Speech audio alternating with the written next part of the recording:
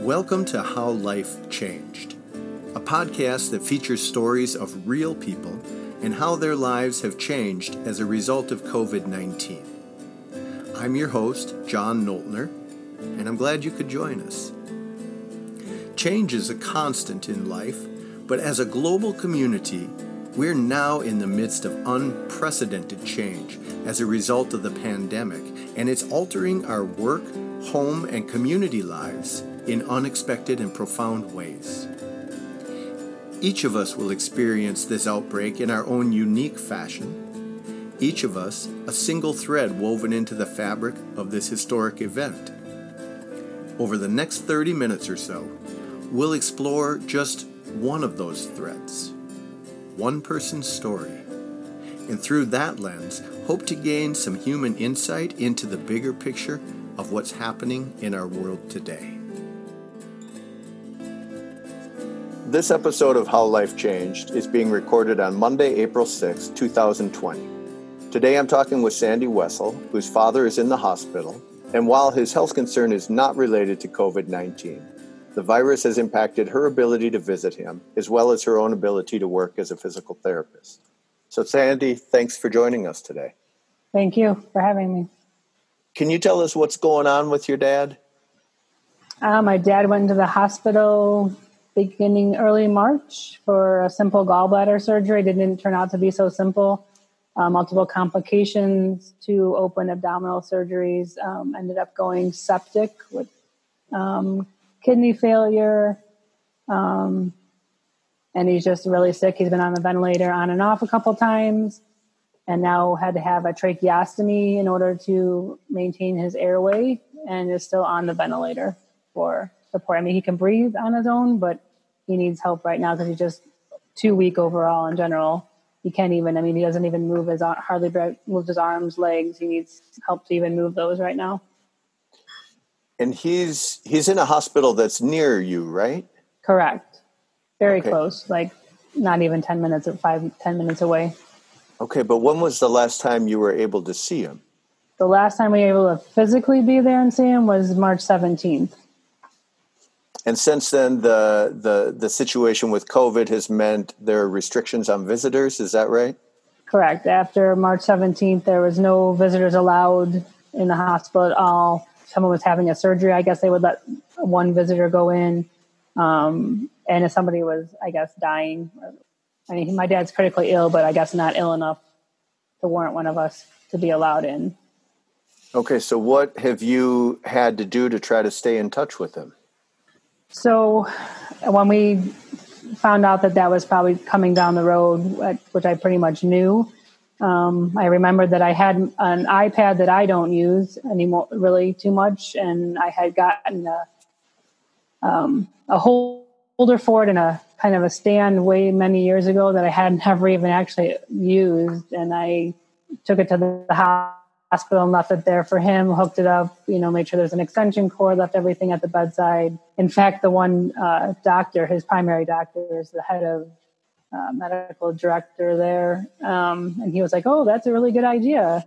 And I was kind of like surprised, I'm like, "You guys should need to figure this out before for your other patients." So I was kind of glad that I thought of, doing the iPad. So we have at least some visual as well as, via phone communication.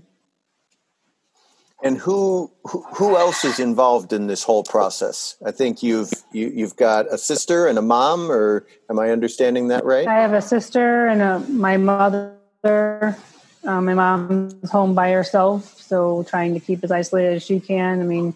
I've gone over to the house periodically, pretty much just step in the house and talk to her briefly, and that's about it. I just dropped off groceries this morning, left them at her doorstep this morning because I was in the grocery store trying not to, contaminate her, to keep her healthy. So talk to me a little bit about your work as a physical therapist. I work in an acute care hospital, which is really similar to the hospital that my dad is currently in. I treat patients in the ICU. On the medical floors, I treat patients who are medically in the hospital, but I also float up to the inpatient rehab floor, who are patients who come from the medical floor who can tolerate 3 hours of therapy a day. And I work part-time, so 3 days a week typically. But like I said, I'm not currently working right now. And that's related to COVID, right? Correct. It's related to COVID in two ways, because I have asthma myself, and I have my two sons that are take immunosuppressive drugs. So I didn't want to put myself or my family at risk, and also needed not to put my dad at risk if he were to ever come home. I was hoping sooner than later, but that's not looking like that. But as well as my mom, who is in her 70s. And then the second aspect of that is right now the hospital census is down because they're not doing elective surgeries. So, and the outpatient therapists don't have work to do as well. So some of the outpatient therapists were coming over to help in the hospital. So actually currently right now they're overstaffed. So I guess in a roundabout way, I'm actually helping them not to be as overstaffed. So it's kind of been a changing situation every day, every week that's gone on. So now I actually, starting today and all the way to May, the first Monday in May, I'm on what they call a voluntary furlough, which a couple other people are also using as well. Okay. So you said a couple of things to me before we actually started the interview that I'd kind of like to explore a little bit. You mentioned that you're starting to get a little frustrated with the process because you feel like with your job skill set that there are actually some things that you could be doing to help your dad if you were able to be there with him. Correct. If I could be there, even after, if I would be able to work, I would have gone after work, or if I not, I could have just taken, some FMLA days to be at the hospital. If someone or my mom would be there, we could have been there to give him physical support, kind of like that cheerleader support. Maybe when they did extubate him the last time, maybe if we would have been there to help him suction some of the secretions out because he can't hold the thing to help suck things out. Maybe, we would have not had to end up with a tracheostomy, but I don't know. I mean, there's too many ifs in the situation, but I think maybe us having been there more physically, even though we have FaceTimed and I believe he knows that we're talking to him, it's not the same as being there physically. Because my mom probably would have been there all day with him. Yeah. So he's not really in a position to be able to communicate back to you with the FaceTime, right?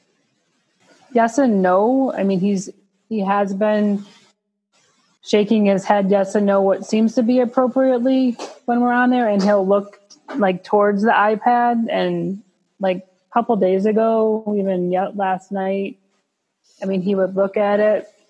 I don't know that. It's hard to say if he totally understands. I don't think he understands everything that's going on or can even remember, because I'm a little bit of sedation too to kind of make him comfortable. So it's just not the same as kind of being right there in the room. We've told him why we're afraid. We've just told him, so we can't be there. If we could, we would be. But I don't know how much he's comprehending. That all feels like a lot. All at the same time. How are you holding up with it all? I'm doing okay, but I think today I'm feeling more frustrated with the lack of progress that he's making and how sick he really is. And he just seems more now that he's a little more foggy than he had been a couple of days ago. So, I don't know if that's from the sedation or just from him being there so long. I kind of am getting a little more angry at this whole COVID thing because, it's nothing we can control, and I get it. It's bad for everybody and in different aspects. It just seems like, normally I would be able to deal with my dad's stuff, and it's hard in general, but then you add this whole other level of what's going on with COVID. on top of it, and it sometimes feels too much. Yeah, I can imagine. And then I also would love to go give if I get emotional, I'm sorry, but yeah, I would love to go give my mom a really big hug. And I can't, because I want to keep her safe too. So. Oh, I'm so sorry, Sandi.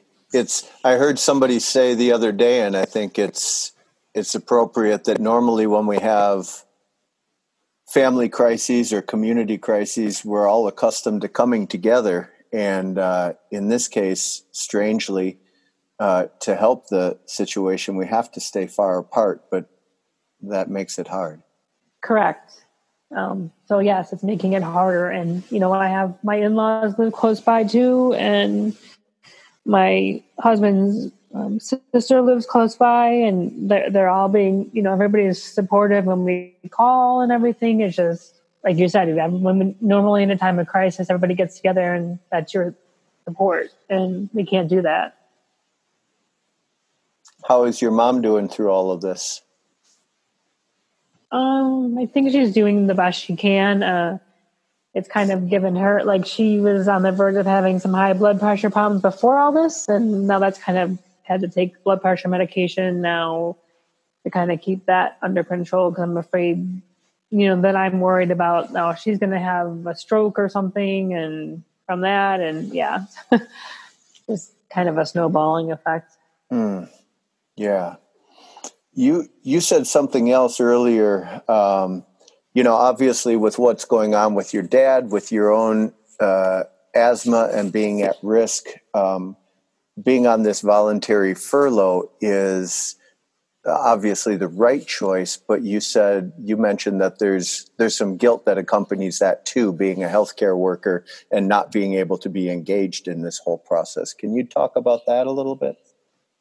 Absolutely. Yeah, I do.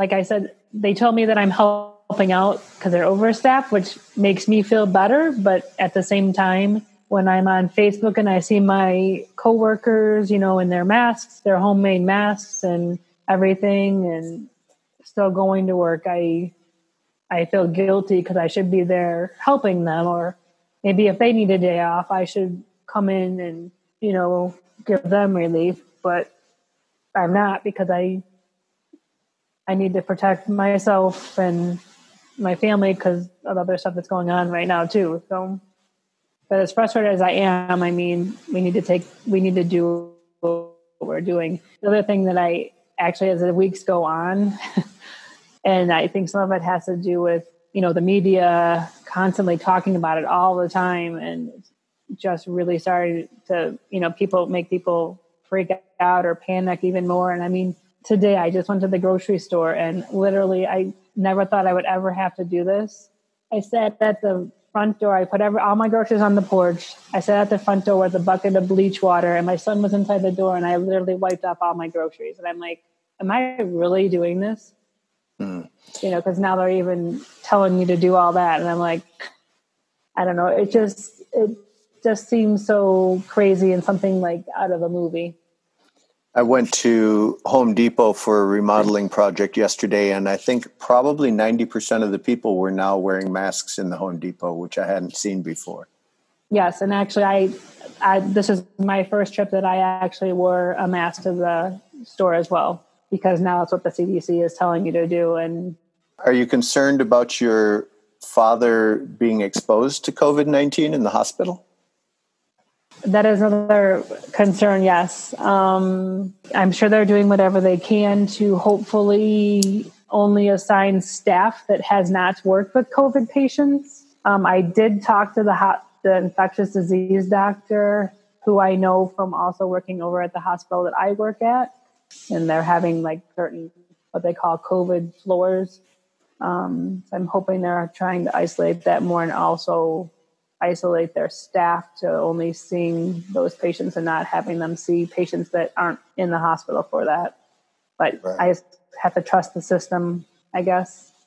Well, I'm sorry that your dad is in a difficult stretch. I'm sorry that the COVID is having such an impact on the way you're able to sort of help take care of him.